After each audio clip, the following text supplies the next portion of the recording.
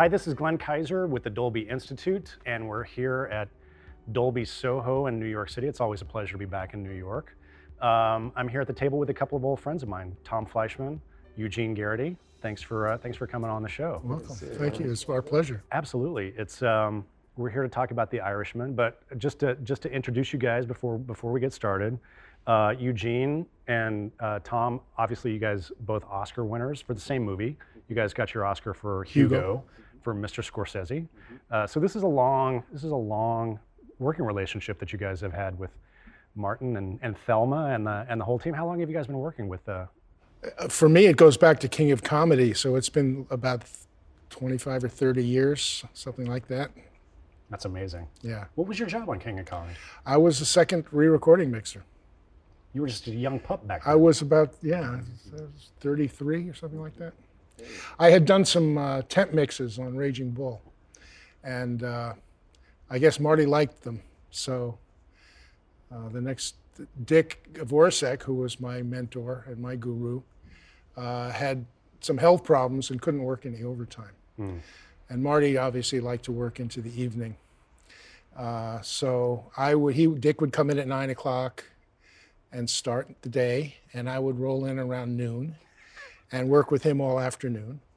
And then Dick would leave at 6, and I would go as late as Marty wanted to go. And you and Marty kept going. Yeah. That's pretty amazing. On Raging Bull. No, that was on King of Comedy. I had just done a couple of temp mixes on Raging Bull. And Eugene, when did you start working with Marty? I started on New York Stories. There was 3 directors, New York directors, Francis Coppola, Woody Allen, and Martin Scorsese had there was short films. Short films. Yeah. And Marty's was called Life Lessons, which was this great. Nick Nolte and Rosanna Arquette. Yeah, this great piece with them, and it centered around The Whiter Shade of Pale by Procol Harum, the piece. It's just fantastic.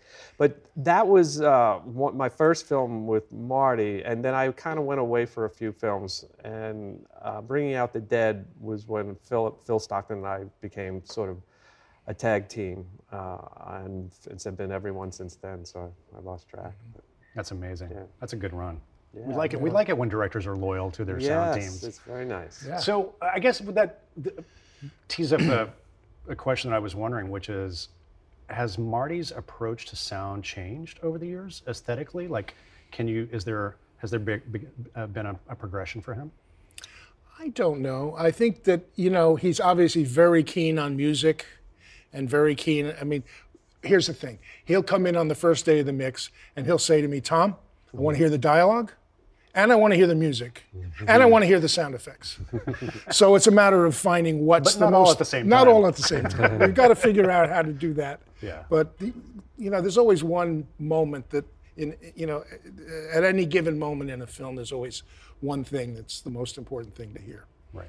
So whether it's a line of dialogue or a drum beat or a guitar note or a sound effect,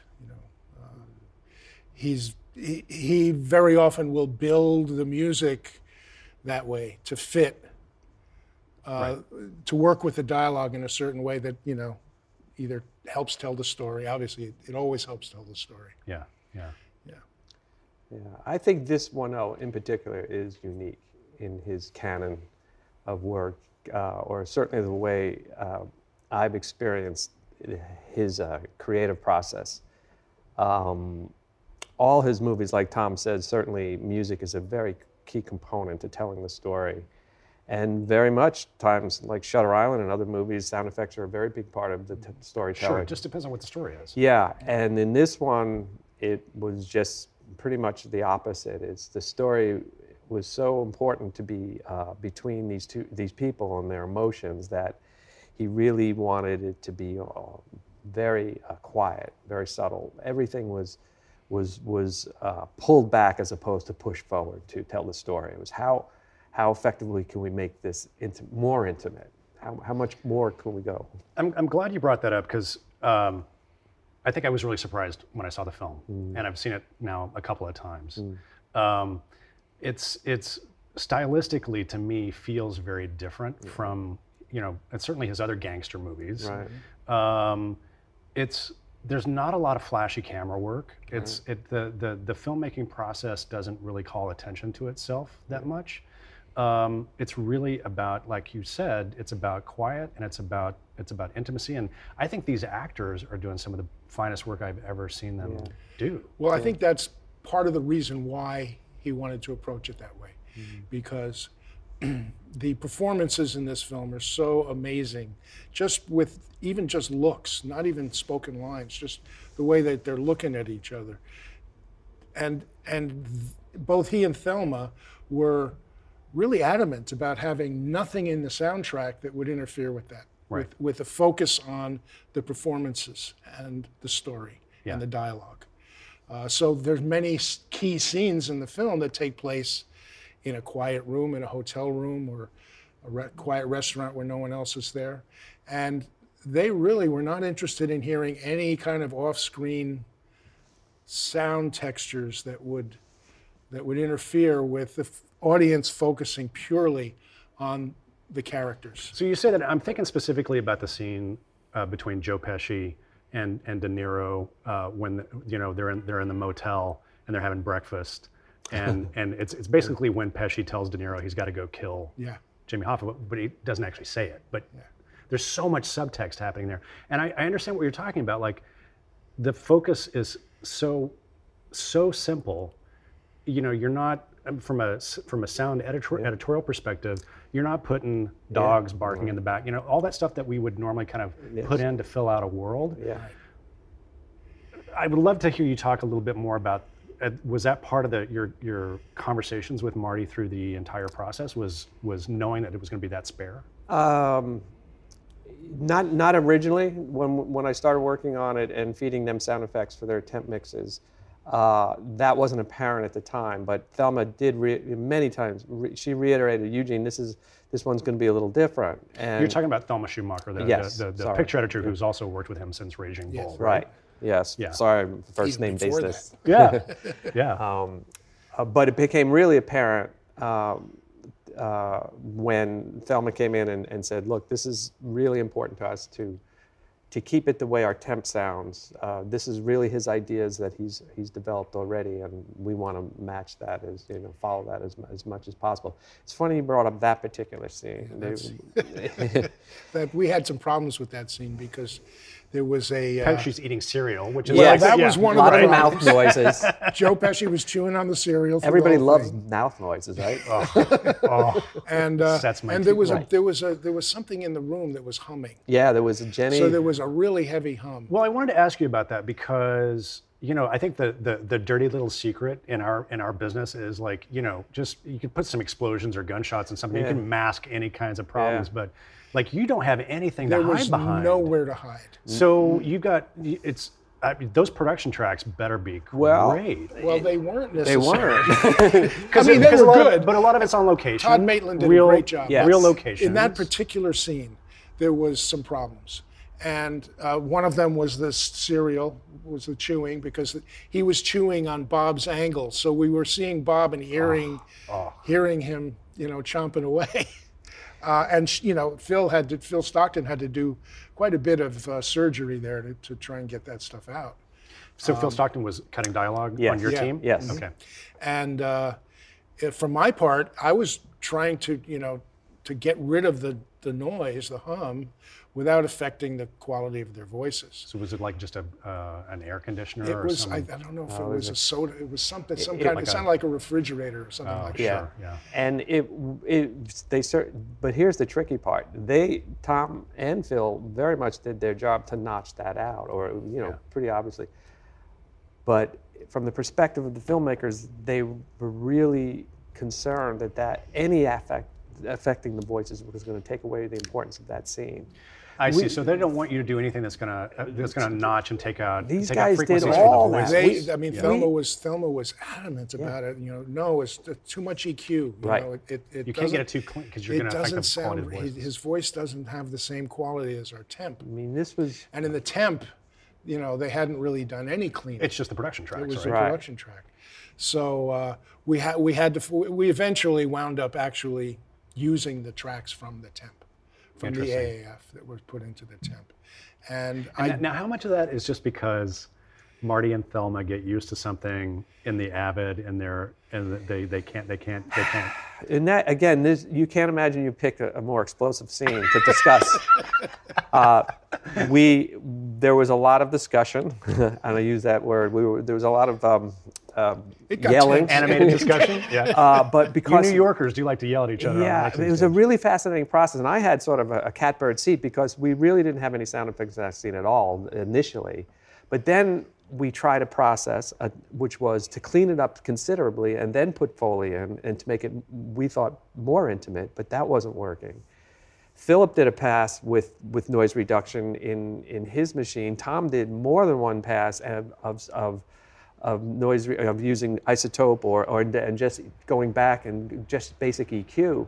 And that was still affecting it from their perspective. And it's fascinating to see that the sensitivity to, and I think they're right. You know, Yeah. of course we're going to do our job. You have to. Yeah. But And a scene like that is the hardest kind of scene to mix, where Well, you've got yeah. nothing to hide. But you know, Right. they didn't want to have any kind of outside presence. They didn't want to add any kind of room tone. They're not gonna put any It was a music on it, completely no. empty room. It was supposed to be 6 o'clock in the morning, Right. and no one was there. The character Russell Buffalino had actually owned the Howard Johnson's and had shut it down so that they could have this conversation in private. interesting. Okay. And so, you know, a scene like that from a mixer's point of view, you know, where you're cutting between two angles or three angles that one of them had a big hum in it and the other one was They're cleaner. not gonna match. No. And you know, to try and find a way to get that to work without having any kind of background to hide behind was really a challenge. And did you mix by yourself? I did. Well, Gene worked. I In handled that the- scene. Yeah, Gene. No effects to mix, right? So Gene- did you mixed effects? I did. Gene mixed Okay. effects, and I did dialogue and music. Yeah. Great. Yeah, and there's no music in that sequence, obviously. No music in that scene. But- no music in that whole reel. Right, but again, to reiterate, it's not just there's nothing to hide behind. It's not just we're trying to do as little as possible as Tom would do with his mixing and his EQ. It's that they didn't want that little bit of basic smoothing out of tracks. Well, we did that, of course, but it's still, you'd be surprised how far from the concept of doing your job we were being, you know, going in that direction. It's interesting. So it's almost like you guys have to make the adjustment of like, this is the Totally. world we're living in. Yeah. That we have to Yeah. accept. It was a huge learning experience for me. Yeah. I've said this in a couple interviews. You know, we've been doing this 30 plus years. You kind of know where you start, and this was a whole new learning experience for what not to do, how to be effective with one thing at a very specific time.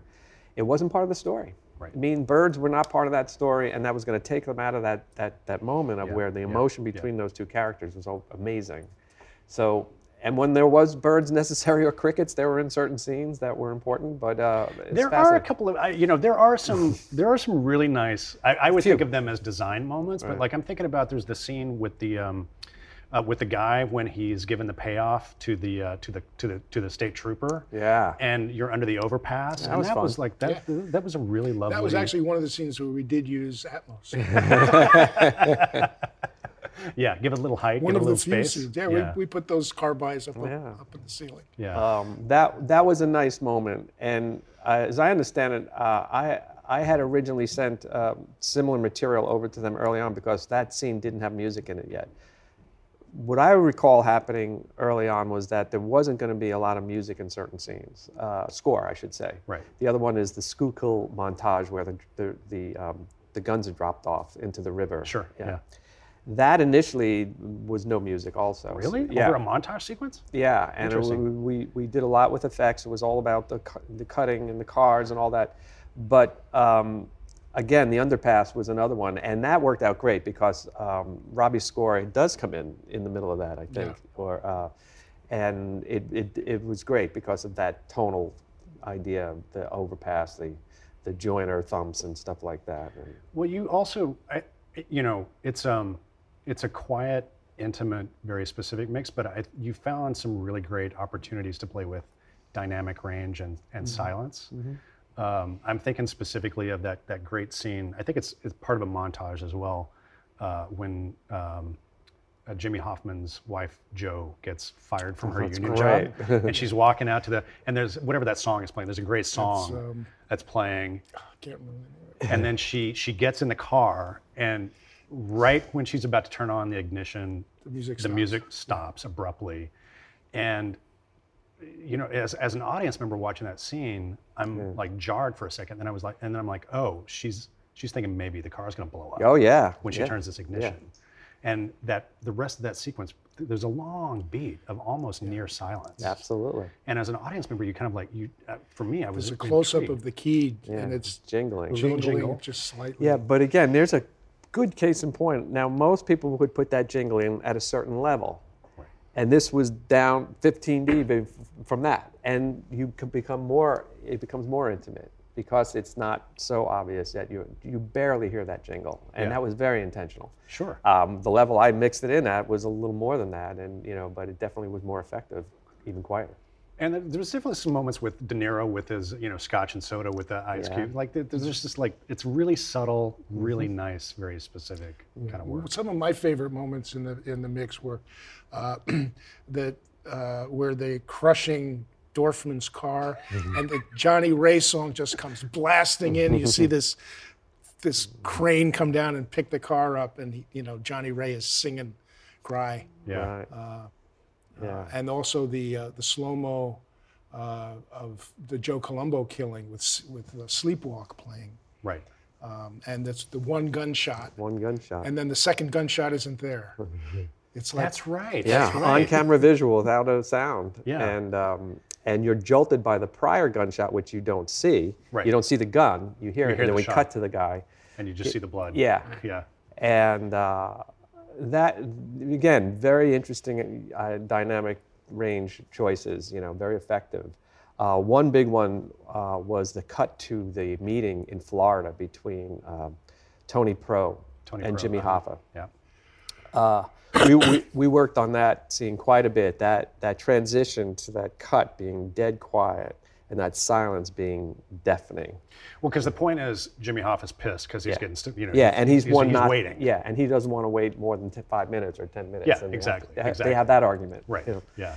So that cut was very effective in the sound dropping out completely, and then slowly giving this idea of tension through bringing back some of the sound effects. but at the same time, they also wanted to establish that they were in Florida. So, we put in a interesting. little bit of a seagull and maybe some palms rustling or something like that. But we tried quite a bit of stuff. One thing we've said in our interviews is that it's easy when you see the car and hear the car. It's when you have to come up with this idea of subtlety that's extreme subtlety, and that's equally as challenging. I mean, we spent quite a long time on that scene, getting it quiet enough and get what the right background was, and it wasn't. I don't think I was capable of coming up with the perfect sound the first time. We really developed the idea over time. Thelma, Tommy, and I, and then we presented that to Marty, and I'm sure we had changes after that. And that scene was another one where the production track wasn't particularly quiet, so we had to, Noisy we had to be location. careful about how much noise reduction we used. Yeah, definitely. Well, because, there's not a lot of violence in the film, and I think another way that this is different from kind of a lot of Marty's films in the past is that it's not stylized at all. When De Niro shoots somebody, it's often played in a wide shot, and he just walks up and bang, bang. Right. And so that lack of kind of over the topness from an aesthetic point on the visual side, you must have had to take a similar approach with the sound, right? Absolutely. That's a really good point. The gunshots themselves, it was very straightforward. And a number of Marty's films, we've stylistically made the guns big, and Casino comes to mind, or that stylized cutting that they've done in some of their films. This was pretty much the opposite of that. The guns were, in most cases, were always sweetened with recordings that I had, but we used production because they were using production for other things. For instance, the screaming when Joe Gallo gets shot, there's production track. There's dialogue. He's, A lot of he's, extras in he's the shouting. restaurant. There, people are screaming.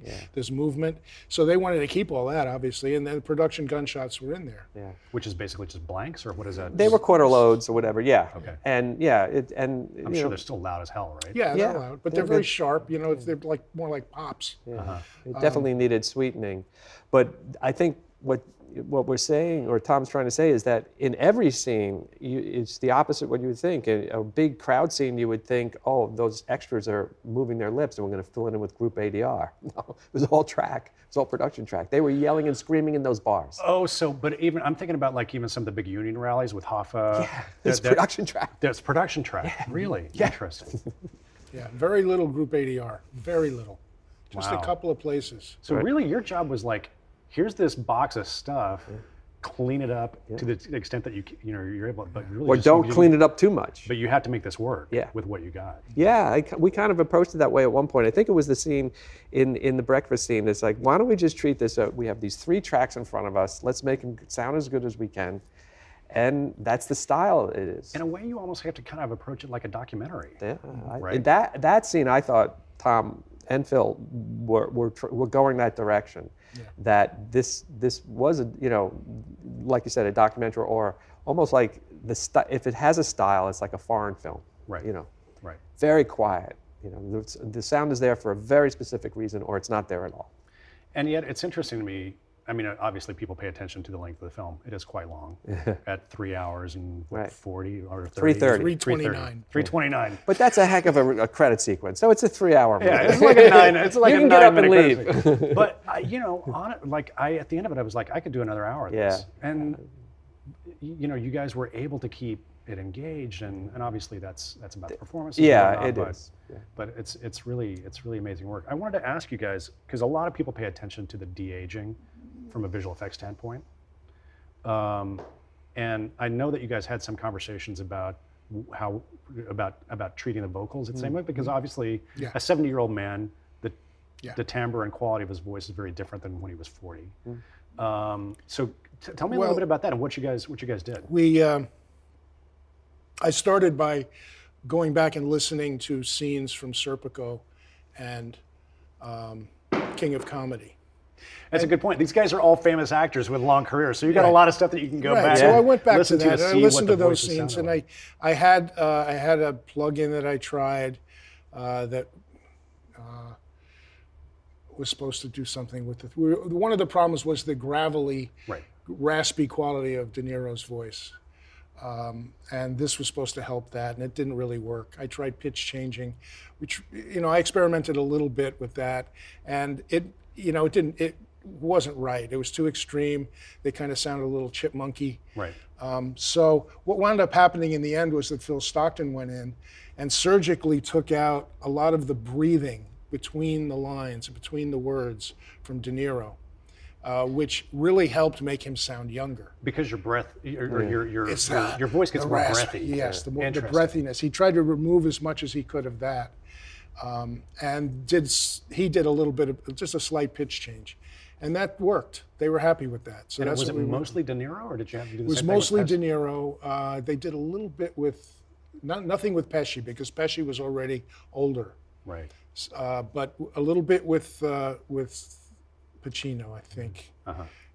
There were a couple of places where, but even with Pacino, for the most part, it was just straight as it was. Yeah. But lion's share of the work was with De Niro, because his voice is just generally, even when he was young, it was kind of raspy. Right. And also, it was only in the first part of the film that we had to do that. Sure. The first hour or so Right. was where that technique was used, and then we just left it after that. I'm curious about process with Marty and Thelma and how the mixes work. Did you guys were there temps or? Thelma does her temps. So she does them in- with her associate editor Scott Brock. They Okay. do them together. She does them in the Lightworks.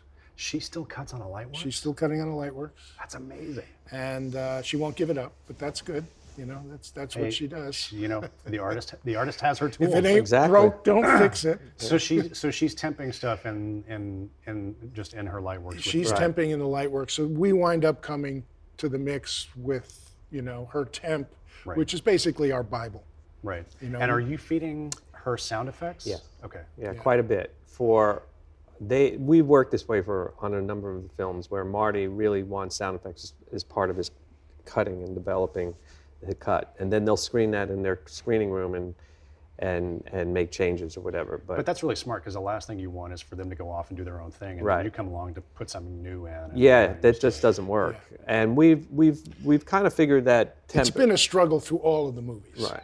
Yeah. I mean, this is something that is ongoing and has always been a bit of a struggle with us, is that they get locked into what's in their Sure. temp, and when they hear something new or something is suddenly in stereo that was in mono, Yeah. and it's not the same, they often object to it.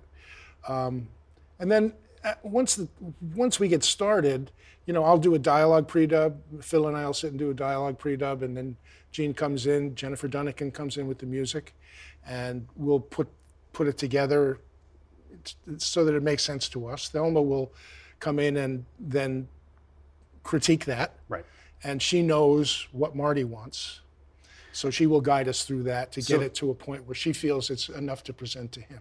Thelma and Marty, their taste is pretty, like, she knows what he's going to respond to. She knows, Yeah. yeah, well, they've been working on this for like a year, Right. Yeah. right? And they've been temping it, and, you know, he's been approving all of that, and he's been setting the balances So between first, the you, dialogue. so first you and got to the- make Thelma happy. Yeah, Yeah. right. We have to make Thelma happy, and then Marty will come in, and, you know, we go through it again. Which is understandable because she She's not always right, but most of the time she is. she doesn't want to get yelled at. Yeah. Yeah. And so, do you see Marty? You don't see Marty until the final mix? then? We see Marty at the final, yeah. And does he love to hang out on the dub stage and watch you guys work, or is he one of those directors that like shows up every third day for a playback and gives some notes, or how does that work? He usually comes in when the we have afternoon. something ready to show him, Okay. and he'll come in after lunch, and sometimes we'll work into the evening. Mm-hmm. Usually our sessions with him are, you know, 4 to 6 hours generally. When he was younger, he would stay later. Yeah. And that's true for all of us. You know, Sure. But that's the way we do it. Yeah. And he's a lot of fun to work with. I mean, Absolutely. he's funny Yeah. and engaging. Engaging. He always got great ideas, and he knows exactly what he wants. There's no question, and he won't let go until he gets it. Yeah. You know. So And then other times he does like to play and develop ideas and use the mix as an opportunity to. He goes, well, I know I had it that way, but that was an attempt. Let's go further with that. So it's a tough one. I'll put you on the spot. Can you think of an example from Irishman about Marty getting on the stage and experimenting and playing? Uh, well, the best example I can think of is we had mixed the film in Atmos, but we'd hardly used it. We just had a couple of sound effects and maybe a little bit in the music and some of the ambience we put in the ceiling. But we really kept it. I mean, we were directed from the beginning to keep it center, Sure. front and center. Yeah. So we got to the end title sequence, and Robbie had this great piece of music with these great guitar players. And Marty turned to us and says, you know, we haven't used the Atmos at all. Why don't we do something with those guitars? Let's open it up. And Yeah. I was spinning them around, and Yeah. it was a lot of fun. We just had a blast with that. That's great. And that's probably the biggest Atmos moment in the film. It reminds me of something that you and I talked about on Life of Pi. That it was actually in a lot of cases early on in Atmos, it was the music departments that got excited about it. exactly. Yeah. Because they realized that there was an opportunity for them to kind of pull some stuff off the screen and not have to fight with dialogue and effects Exactly. in the front three channels. Yeah. The composer himself, Michael Dano, came in and fell in love with the idea of moving things off the screen and more spatially. But I was thinking, a direct answer to Marty wanting to develop something further was in another movie we did. In The Departed, it really developed on the stage all by itself was the idea that the cell phones were switchblades, and this was their fighting tool. This is what they were going into battle with, and he becomes very enthusiastic, and you work from there to develop it further. It's fun. Yeah. Yeah. So Netflix was part of the deal from the beginning on this film. You guys knew that you know, it was a Netflix show and that it was going to be on the streaming platform. Did that affect the way you approach the mix at all, or? No, not really. Yeah. No, I wouldn't say so. I mean, we knew from the beginning that it was going to be a focused mix. Sure. We weren't, I mean, even though Atmos was a delivery requirement, we knew from the start that we probably weren't going to be using much of it. Yeah. That not many people were going to be seeing it in that format. Most people were going to be seeing it at home. Right. Either in a home theater or maybe just out of their TV set. So actually the concept of the mix being restrained and centered and quiet was helpful in that sense. Aesthetically, it worked for the movie, but it also technically also worked for worked- this, you know, Yeah, When it for goes the, streaming. for the most home people. for the home theater mix. Yeah. Definitely. Well, that's all the questions that I had for you guys. Any final thoughts on The Irishman? Well, the movie itself, I got to say, it affected me on a very deep emotional level at the end. The last hour of that movie has just ripped my heart out. Yeah. And it was just a pleasure to work on a movie that affected me that deeply. Right. Yeah. And probably continue to do so all the way through the process. Yeah. Right? Like, yeah. It's rare when you get to Every time I would see that scene when he says, "And that was the day that my daughter walked out of my life," Right. it just ripped me up. Yeah. And man, those performances. Yeah. Amazing. Yeah. Amazing stuff. Yeah, truly, it's an honor to be a part of the process. Regardless of the complexity of the track, it's still a beautiful film, and that's a testament to his direction. It's incredible that it doesn't have to be the sum of all the parts to say it's itself already, you know, brilliant. Those performances are the point of making a movie. That's right. Yeah. That's right. And to me, it's not. It's more about everything. Every decision about the making of this film was about stripping away everything that's not necessary and just making it about capturing those performances. And I think you guys did an admirable job of supporting that from a sound perspective. Yeah, and it's tricky. It's hard work. It's actually harder than piling a bunch of sound effects Right. on it. Sure. It's certainly equally as challenging, if not more so, to come up with something that's subtle and, again, not even effectively subtle. It's not like, oh yeah, there was this really cool sound. No, there's no sound, but we still had to have sound. Of course, and that was very important to them. Like I've said in some interviews, the bed sheet rustle in the scene where they're in their pajamas and they're you know, that was a really critical scene. Yeah. That Everything's got to be perfect. Yeah, and it wasn't like perfect, like give me all this cool perfect stuff. It was like, no, one thing there once, and that's what's going to sell that cut or that pause in the dialogue. How long was the mix? I forget. About 2.5 months. Yeah. I think we started on for a movie July that's almost 1st, and I 4 think we hours long. finished Right. after Labor Day, so, Yeah. Yeah, second week in September. yeah, that's right. We started finally like July 21st. Yeah. Yeah, I was doing dialogue pre-dub starting Right. the 1st of July. and then we went till after Labor Day. Yeah. And yeah, you have to think it's a 3.5 hour movie that is double the length. It's like mixing two movies. Yeah, exactly. Well, the Cinema Audio Society nominations just came out yesterday. You guys got a nomination for this. Congratulations. And you are going to receive the Lifetime Achievement Award at Yeah. the CAS. I am in very February, honored by that. which But is I'm an not amazing, finished. I'm not done. No, of course not. That's an amazing honor. And word on the street is that Mr. Scorsese is going to present the award to you. That's so what I hear. what an amazing honor. Yeah, it is. Truly, That's well gonna be- deserved. It's going to be a great night for you. Well, congratulations to you both. Thank you very much. Thanks for coming on the show, talking to us about The Irishman and about Always a pleasure, Thelma Glenn. and Marty and working on all these great films. Yeah. This is Glenn Kaiser from the Dolby Institute. Thanks for tuning in.